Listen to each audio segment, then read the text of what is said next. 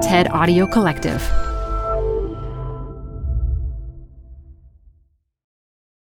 Hi, I'm Debbie Millman. Canva is great for designing visual content for work, no matter what industry or department you work in. Nail your next presentation with Canva Presentations. Start with a professionally designed template and use it as a springboard for your design. It's a serious time saver. Time to present but can't be there in person? Enter Canva Talking Presentations. Record yourself presenting and add your talking head to your slides so your audience can watch your perfected presentation anywhere, anytime. Start designing today at canva.com. Designed for work. Apple Card is the perfect cashback rewards credit card. You can earn up to 3% daily cash on every purchase every day. That's 3% on your favorite products at Apple, 2% on all other Apple Card with Apple Pay purchases, and 1% on anything you buy with your titanium Apple Card or virtual card number. Visit apple.co/card calculator to see how much you can earn. Apple Card issued by Goldman Sachs Bank USA, Salt Lake City branch. Subject to credit approval. Terms apply. Design Matters will be back with new episodes in mid-September. In the meantime, we'd like to rerun an episode that originally came out in October of 2018. This is Design Matters with Debbie Millman from DesignObserver.com. For 14 years now, Debbie Millman has been talking with designers and other creative people about what they do, how they got to be who they are, and what they're thinking about and working on.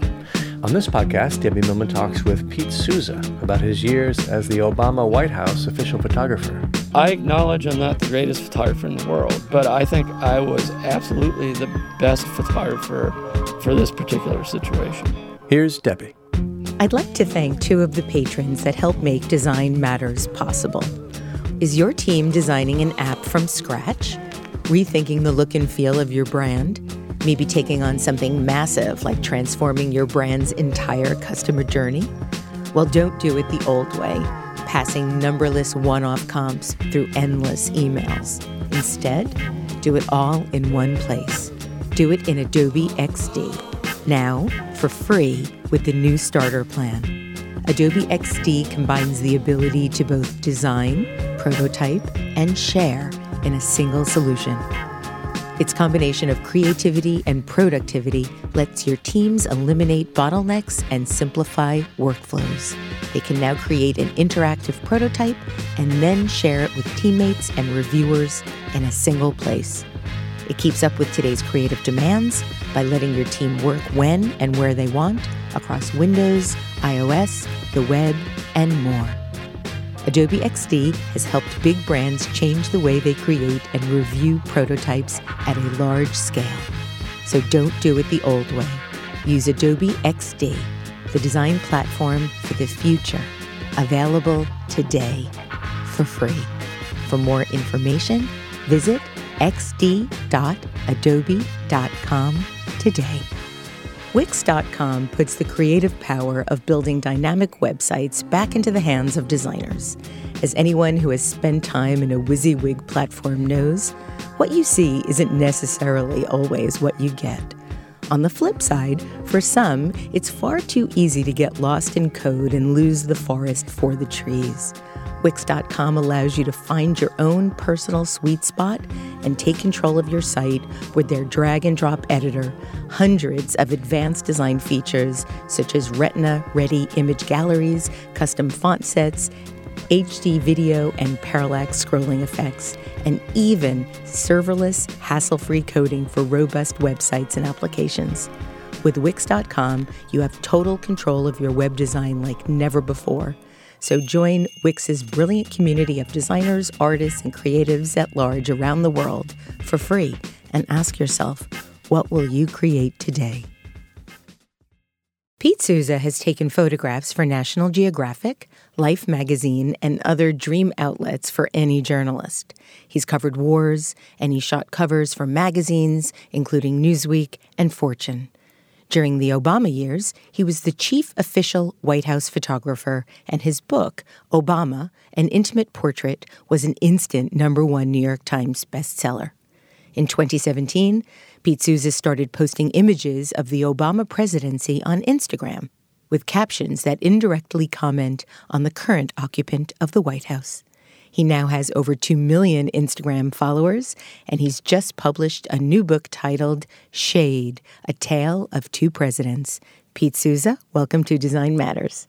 Thanks for having me on.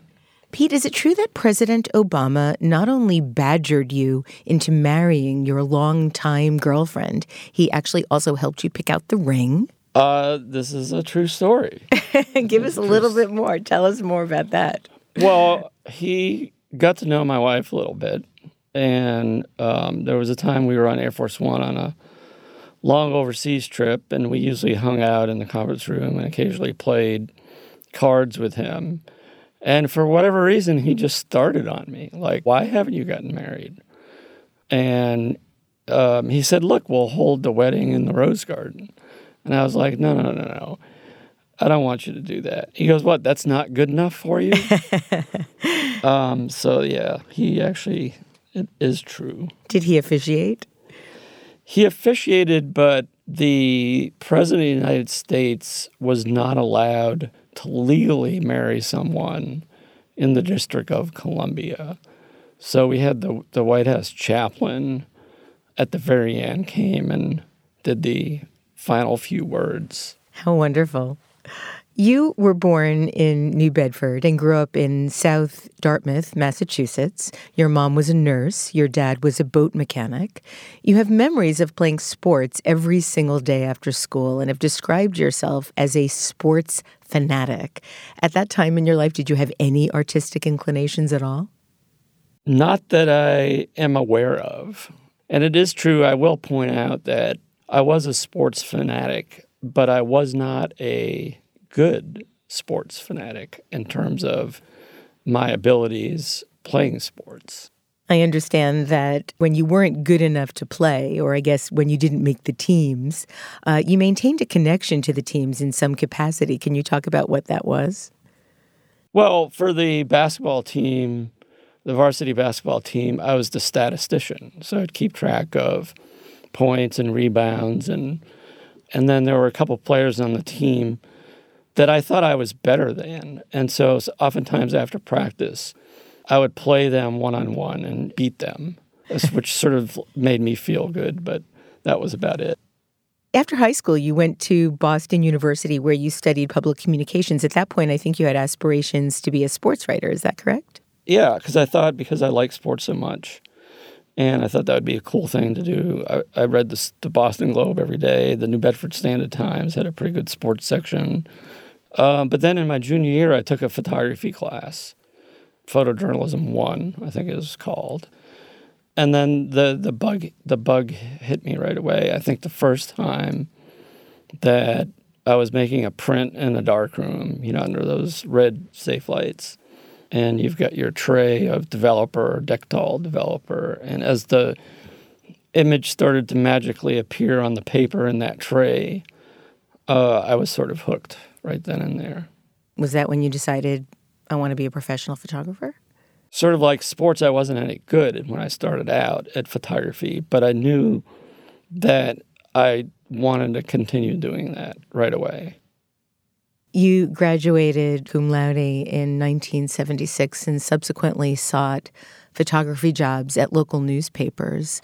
What made you decide to go into newspaper journalism versus focusing on fine art photography?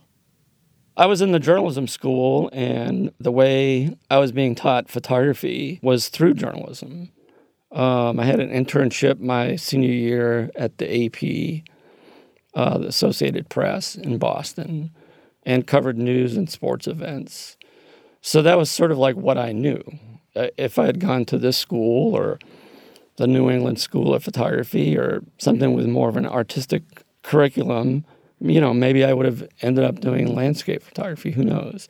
I just liked photography, and I think journalism became the specific type of photography that I did just because of the circumstance that I was in. I understand that though you were applying to jobs at local newspapers, you had a pretty hard time finding one at that time, and you got rejected quite a bit. Do you have a sense of why at that time you were getting rejected so much? Because my portfolio sucked. That's why. That simple, really? Was it that bad? I mean, it wasn't that bad, but it wasn't that proficient either. And I remember I was stringing. Well, I went to work for my uncle's business as a shipper, packaging stuff up to ship out for like a year. But I was at the same time I was doing occasional freelance assignments for the local newspaper in New Bedford, and was hoping that they would hire me full time, which they didn't. Yeah, so it took me a while to get to the point where I was any good. You then decided to go to Kansas State University to get a master's degree in journalism and mass communications. And it was the first time you'd ever gone west of New York. And you said your family thought you were crazy. What made you decide to choose KSU? Well, I started looking at, there's a magazine called Editor and Publisher. I don't know if it still exists. And then the back of the magazine, they had these classified ads for jobs and teaching jobs and professional jobs. And I would look at that can't remember if it was a weekly or a monthly. And they had an advertisement in there for a teaching assistant in basic photography. And I thought, well, maybe this was a way that I could teach the basic skills of photography while I got a graduate degree. And I talked to the host professor on the phone, and he basically sold me on the idea of doing this. And so he kind of hired me on the phone, and I said, okay, I'll do it. One of your first big jobs was at the Chicago Sun-Times. What did you imagine that you were working toward at that time of your life? What were your goals? Well, before that, I had worked for 2 small daily newspapers in Kansas, and then I went right to the Sun-Times. I went from a 6,000 circulation daily newspaper where I was the only photographer to a 600,000 circulation newspaper where I was one of 25 photographers. So it was great to have a seasoned staff that I learned so much from, John White, Richard Dirk, people that I had admired for a long time as photojournalists. And I was in a city where there was a lot of news, which I had not really experienced at, small town Kansas newspapers. And there was Major League Sports, and so I was having a ball. And I had no intention of going anywhere anytime soon. Things were going really well. I was getting what I thought were good assignments. I was enjoying what I was doing. I loved Chicago. And I thought that was going to be a home for quite a while. But the White House called. So when I was in Kansas, I was trying to move up to the Kansas City Star as a photographer. And there was a photo editor at the Star was a woman named Carol Greenewalt. And I interviewed for a job with her. She didn't hire me, but she sort of kept track of my career. And then she ended up becoming the White House photo editor under Michael Evans, who was Reagan's chief official photographer. And then in the middle of Reagan's first term, they had an opening for a White House photographer to work underneath Michael. And Carol called me one day out of the blue and said, we want you to apply for this job. And it was one of those things where, a phone call that had a lot to do with changing the rest of my life. So I ended up taking that job and worked at the White House until the end of Reagan's term. My last day was January 20th, 1989. And so that was a great experience to the White House, to being an inside photographer, to understanding how to act and behave around, national politicians and so on and so forth. You've said that your personal politics didn't exactly mesh with President Reagan's. Did that worry you when you first joined the White House team? Well, when Carol first called me, I told her I wasn't interested because I thought things were going so well, and I didn't really think that highly of Reagan at the time. But, I thought we all hope that our pictures live in history, and I thought, what better way to provide images for history and then be inside at the White House. And what difference did it make whether the president was a Democrat or a Republican? And so I sort of put those thoughts aside and went to work there. And I actually, I admired President Reagan. He was a decent human being. He respected other people from all walks of life. And, to me, the policy part of it was not that significant in terms of what I was doing, which was photographing for the Historic Archive. Did you have to develop a certain objectivity, or was that something that didn't really come up in the kind of work you were doing? I mean, I think, I approached it as a photojournalist would, which is you're trying to photograph and make authentic pictures that are true to what has taken place. And I don't know how, I guess because you didn't like his policies, you maybe get a picture of him picking his nose. I mean, it's sort of like, I never understood what that means, objective or non-objective. I mean, you're documenting what's happening, and policies really don't affect the way you make a picture, I don't think. After your tenure with Reagan, you became one of the first photographers to cover the war in Afghanistan, which you did for the Chicago Tribune. And while there, you traversed the 15,000-foot Hindu Kush mountain pass on horseback in 3 feet of snow. You also saw the dark realities of war, death, destruction, devastation. How did that impact you? Well, I mean, the thing that was interesting about Afghanistan was that it was the first war, really, where pictures, because of the advance of digital technology, you could transmit them back to the U.S. hours later after you made them with your satellite phone. And so there was a immediate reaction from the readership of the Chicago Tribune. We had, I went with a correspondent named Paul Salopek. Paul and I had a couple close calls with, rocket-propelled grenades and sniper bullets and things like that. And by the way, we were there before there were any U.S. troops on the ground. The U.S. had started their air campaign already. And we were usually hooked up with the local Northern Alliance, the soldiers that were fighting against the Taliban. And, a couple times we were right there on the front line with them. And I never considered myself a war photographer. I sort of ended up right on the front line almost by mistake. And I realized that I was not that good at it because it takes a certain kind of person to be able to keep their shit together while really bad things are happening around you. And I realized that probably was not for me. I can't imagine how anybody could keep their shit together in that kind of condition. Well, there are people that can. Yeah. In 2004, you were shooting Washington, D.C. for the Chicago Tribune, and you were asked to cover the then Senator Barack Obama's first year in the Senate. What did you think about that assignment? Had you ever heard of the senator at that point, or did you have a big impression of him?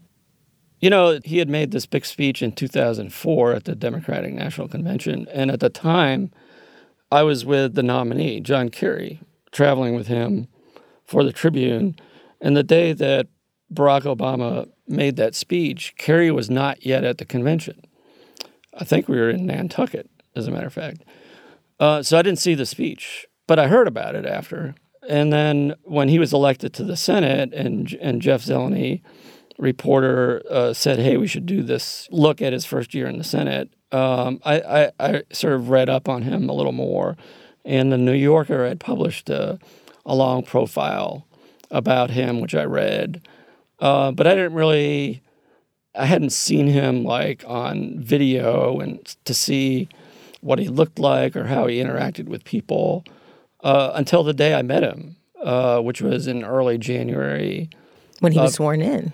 Yeah, it was a few hours before I met him at his hotel before he had gone up to the Capitol, which was, the first time that I had met him. What was your first impression of him? The first day of your Senate career is a ceremonial day. You're sworn in, you get your office, you have some receptions, you meet with this person, with that person, very ceremonial. His family, who stayed in Chicago, came to D.C. that day, both Sasha and Malia and Michelle. And a couple things struck me. One, he was very at ease, even though I was taking pictures, throughout the day. I've got this picture of him in his office with Sasha and Malia, and he's biting into a big sandwich, and he's got this big wad of food in his mouth, and Sasha and Malia just doing their thing, and it's as if I'm not even there. I mean, it's such an intimate picture, and I had only known him for like 3 hours. And, as a photojournalist, you always hope to have a subject like that. One who isn't like, suddenly startled by the presence of a camera.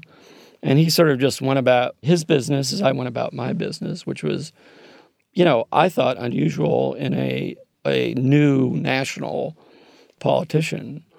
Then over the next few weeks, to see the way he interacted with people, not only the way he spoke when he was giving a speech and seeing how people reacted to the spoken word, but then seeing how he would interact with people directly and was very respectful to every person he met. You could see the excitement in the faces of some of the young people, especially the young African-American kids. All of that was very noticeable just in the matter of the first few weeks I spent with him. Did you have any idea back then of what he was capable of and how far he might ascend in politics? Yeah, I mean, I think, he came in with a lot of hype. And then, you never know. As people ask me who's going to be, a Democratic nominee in 2020, and I say you never know who is going to do well under the glare of the national spotlight. But certainly I could see that he would at least someday run for a bigger position than senator. I didn't know if that would be governor or president. And I sort of tried to keep that in the back of my mind, having been in the White House with Reagan and noting what the presidential bubble is like. What do you mean by presidential bubble? Well, I mean, there's this apparatus around you, Secret Service. Everything is kind of stage managed in terms of, for security reasons, you can't just like leave the White House and go for a walk and go to Starbucks or, Dunkin' Donuts or whatever. You can't do that when you're president. You can do that when you're a senator, especially you're a freshman senator. So I was trying to make pictures in my mind that I thought, if he ever became president, these would be cooler pictures in 20 years. They would be timeless. But as you look back on them, you'd see, some of my favorite pictures of John Kennedy are ones when he was running for president and nobody really knew that much about him. And there's like nobody else around. He's the only one out on the airport tarmac, things like that. Yeah, you see the person. Yeah, so I was trying to keep that in the back of my mind. I've got this series of pictures of President Obama in Russia. We went to Russia with him and Senator Lugar from Indiana on a congressional delegation. And I've got these pictures of him in Red Square, President Obama, where he's walking through the Red Square and nobody is looking at him, nobody knows who he is. And I knew that those pictures, when you look at those now, they're really kind of cool to look at because here's this guy that became this president, national figure. Everybody knows who he is now. And at the time, he's running around Moscow and not a soul recognizes him. When Obama did become president, his spokesman, Robert Gibbs, asked you to be President Obama's official photographer, and you accepted on the condition that you would have complete access. Had that not been the case prior in the White House when photographers were covering the president? So first, President Obama asked me through Robert Gibbs to become his photographer. Gibbs, we all know him as White House press secretary, but in reality, he was his closest aide. He was as much an advisor as he was a spokesman. And I did say that to him about the access. And I remember Robert's reply was, the president-elect gets it. And, I think the amount of access that you get when you're the chief official White House photographer is totally dependent on the relationship that you have with the president. Ultimately, the president decides how much access you get. It was very beneficial to me to have had experience previously in the White House, as well as having had for 4 years a professional relationship with Barack Obama. So he knew me. I was more or less from his generation, and he had a lot of young people around him. So I think he liked having somebody from his generation around him. And he saw how I worked. I always tell people, I acknowledge I'm not the greatest photographer in the world, but I think I was absolutely the best photographer for this particular situation because of all those things.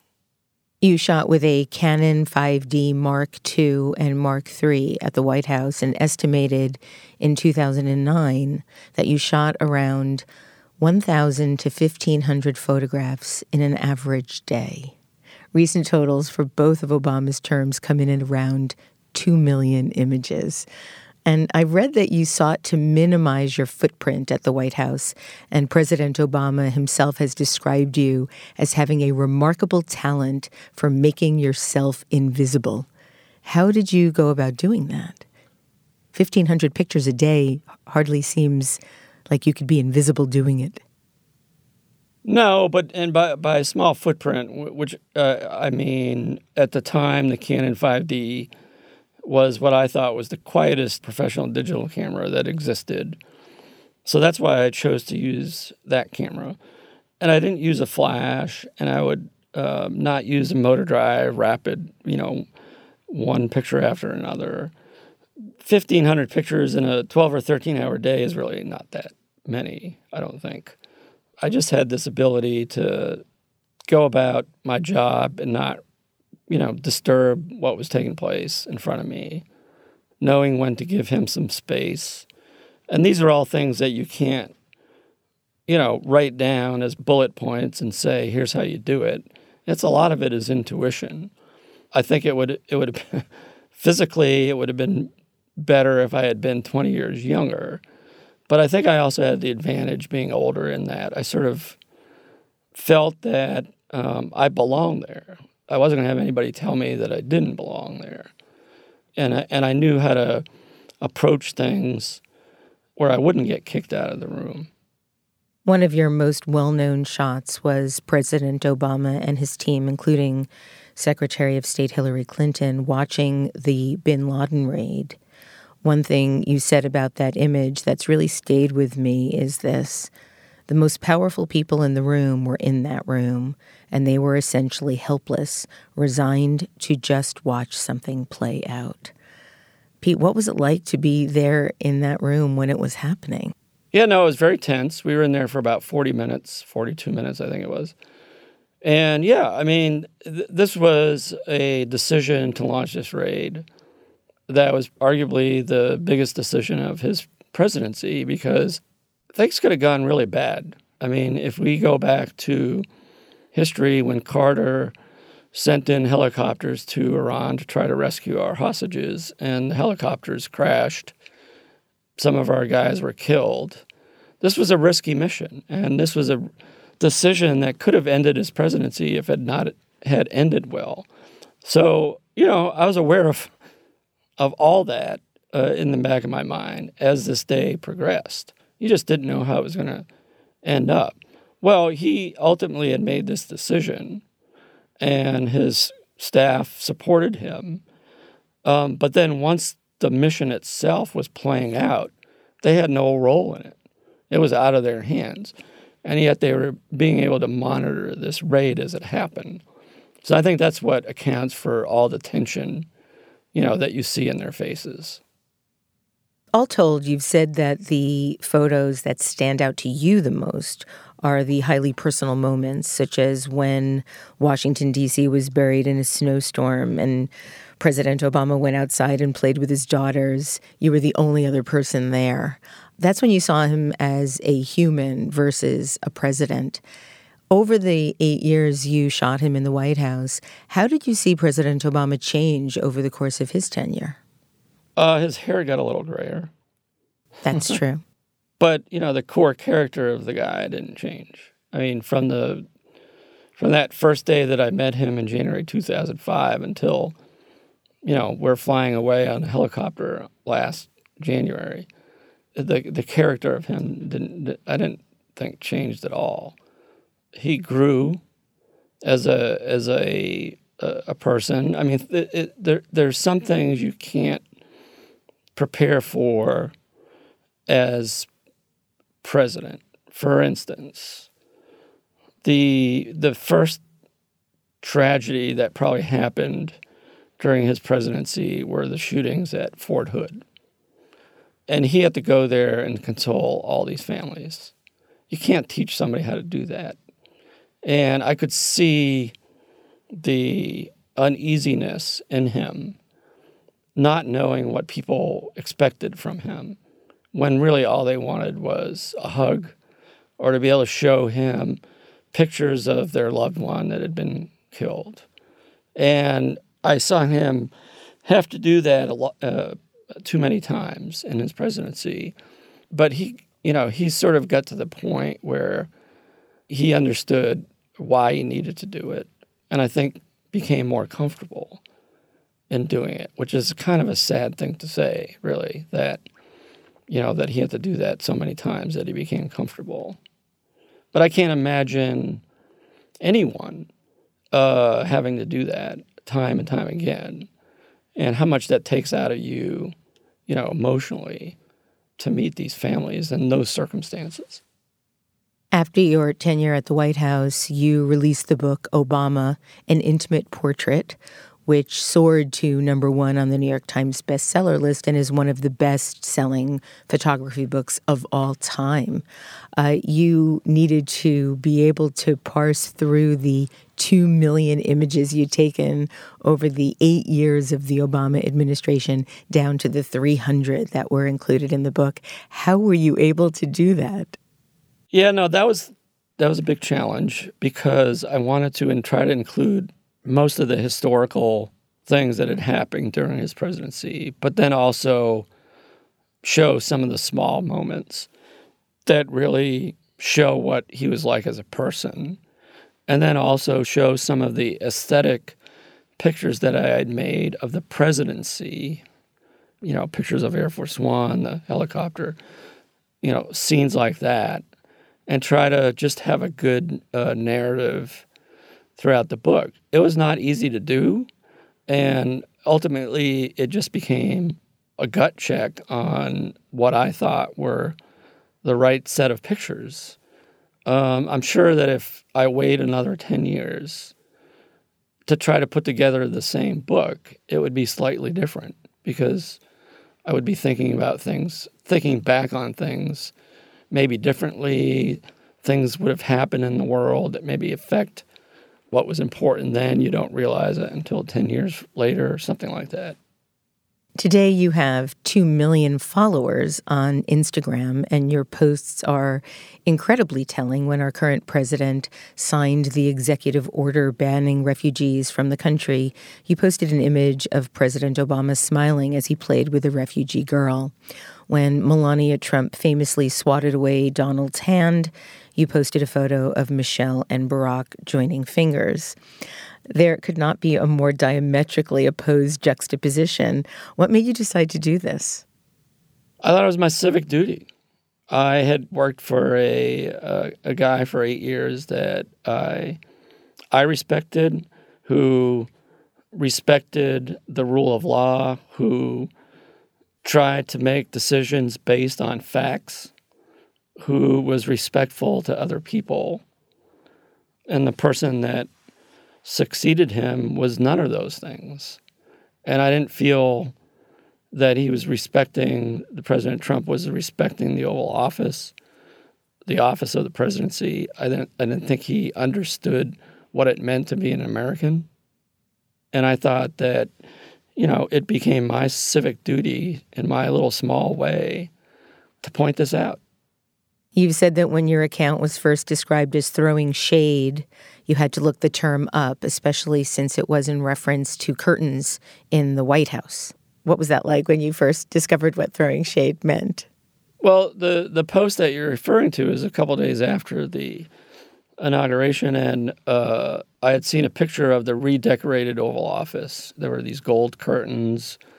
Instead of 2 flags in the Oval Office, there were 20 flags or something. And it looked like a Saudi palace, not the Oval Office. And, I was appalled. So I posted a picture of President Obama by the Resolute desk with the red curtains in the background. And I think my caption was something like, kind of like the old curtains better. And I admit it was a double meaning, and I didn't know if people would pick up on that. They did. The very first post, someone said that I was shading Trump. And, over the subsequent weeks, I would do my little snarky captions and responses to a presidential tweet or story. And I was getting all these calls from reporters wanting me to do an interview. And I turned them all down because I just said, look, my Instagram feed speaks for itself. I thought it was more powerful. Just let it stand. But people started doing stories anyway, despite the fact that I wasn't being quoted. And there were several headlines, Sousa throws shade at Trump, or trolling was another word. And so I sort of knew what trolling meant, but I didn't really know what throwing shade meant. So I did look it up. You have a brand new book now based on that work, and it is called Shade, A Tale of Two Presidents, and it takes its name from that experience. The book places images of President Obama and elements of President Trump alongside tweets, news pieces, and quotes. And as you write in the intro, in this book, I take a turn to full transparency and let it all hang out. You can call it shade. I just call it the truth. You then go on to state that with this book, you are standing up and shouting out as you can't be subtle any longer. Pete, after years of making impartial political statements through your official photographs, was it daunting to be putting yourself out there in this way? It was only daunting in that I started this while I was putting together my other book. So I felt that I had 2 separate lives going on, 2 separate work lives. One, I was trying to do the best documentary photography book on a president that had ever been done. So that was occupying most of my time. My side job was starting these shade comments on Instagram, and they were 2 completely different things. But now now that I have a book out, I have to talk about it. And the book is actually, the big difference between the book and the Instagram feed itself is on the Instagram feed, I sort of leave people guessing what I'm referring to sometimes. They have to pay attention to the news. I often get comments from people that they see my post and they have to Google what Trump did that offended me or that I'm responding to. Well, in the book, it's very direct in that the left page is a Trump tweet or a news headline or a series of news headlines, and the right page is my response I gave on Instagram or a similar one. There's some actually new material that wasn't on Instagram in the book, but I try to keep that sort of flow of here it is, here's the Trump craziness on the right side, here's my response. It's an interesting political, cultural, and somewhat satirical book, and in a lot of ways, it's not satire at all. It's just truth. Is it true that you blocked Kanye West from your Instagram feed? No. Oh. No, I don't think he follows me on Instagram. I just did that as I often. Sometimes I think people take what I say too seriously, and that was just sort of like tongue-in-cheek. I don't think Kanye follows me on Instagram. I don't think Kanye knows who the hell I am. Well, he should. I have one last question for you, Pete. It's about another Instagram star you have a connection to, Charlotte the Tortoise. Yeah. Tell us about Charlotte the Tortoise. You know, one thing that happens when you have kids and they get pets as children and they eventually grow up and leave the house, but they leave their pets with you. So Charlotte, who we've had for 20 or 21 years. Tortoises live a really long time. Yeah. Was not my pet. It was Patty's kid's pet. They grew up, they left the house, and, Charlotte, stayed with us. And Charlotte was named after Charlotte's Web. And I had always been taking pictures with my iPhone of Charlotte all these years. But then I started posting a few on my Instagram feed, and people started going crazy. And so I thought it was time for Charlotte to get her own Instagram feed. And it's at Charlotte the Tortoise on Instagram. Yeah. Quite an entertaining feed as well. Yeah. Very different feed, but wonderful to follow. Pete, thank you so much for being on Design Matters today, and thank you for documenting the world with such significance and beauty. Well, thanks for saying that, and thanks for having me on. I really appreciate it. You can see more of Pete's work at PeteSouza.com. Pete Souza's latest book is Shade, A Tale of Two Presidents, and an exhibit of his work is being shown at the Stephen Kasher Gallery in New York City. This is the 14th year I've been doing Design Matters, and I'd like to thank you for listening. And remember, we can talk about making a difference, we can make a difference, or we can do both. I'm Debbie Millman, and I look forward to talking with you again soon. For more information about Design Matters or to subscribe to our newsletter, go to debbiemillman.com. If you love this podcast, please consider contributing to our DRIP Kickstarter community. Members get early access to the podcast, transcripts of every interview, invitations to live interviews, Q&A sessions with guests, and a brand new annual magazine. You can learn more about this at d.rip/Debbie/Millman. That's d.rip/Debbie-Millman. And if you really like this podcast, please write a review in the iTunes Store and link to the podcast on social media. Design Matters is produced by Curtis Fox Productions. The show is published exclusively by DesignObserver.com and recorded at the School of Visual Arts Masters in Branding program in New York City. The editor-in-chief of Design Matters Media is Zachary Pettit, and the art director is Emily Weiland. Generous support for Design Matters Media is provided by Adobe XD and Wix.com.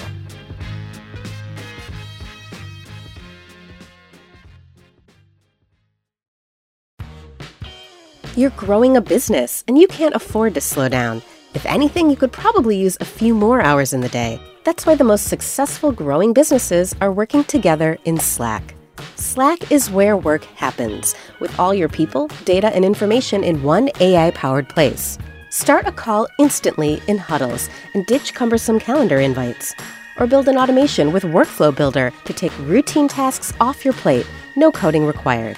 Grow your business in Slack. Visit slack.com to get started.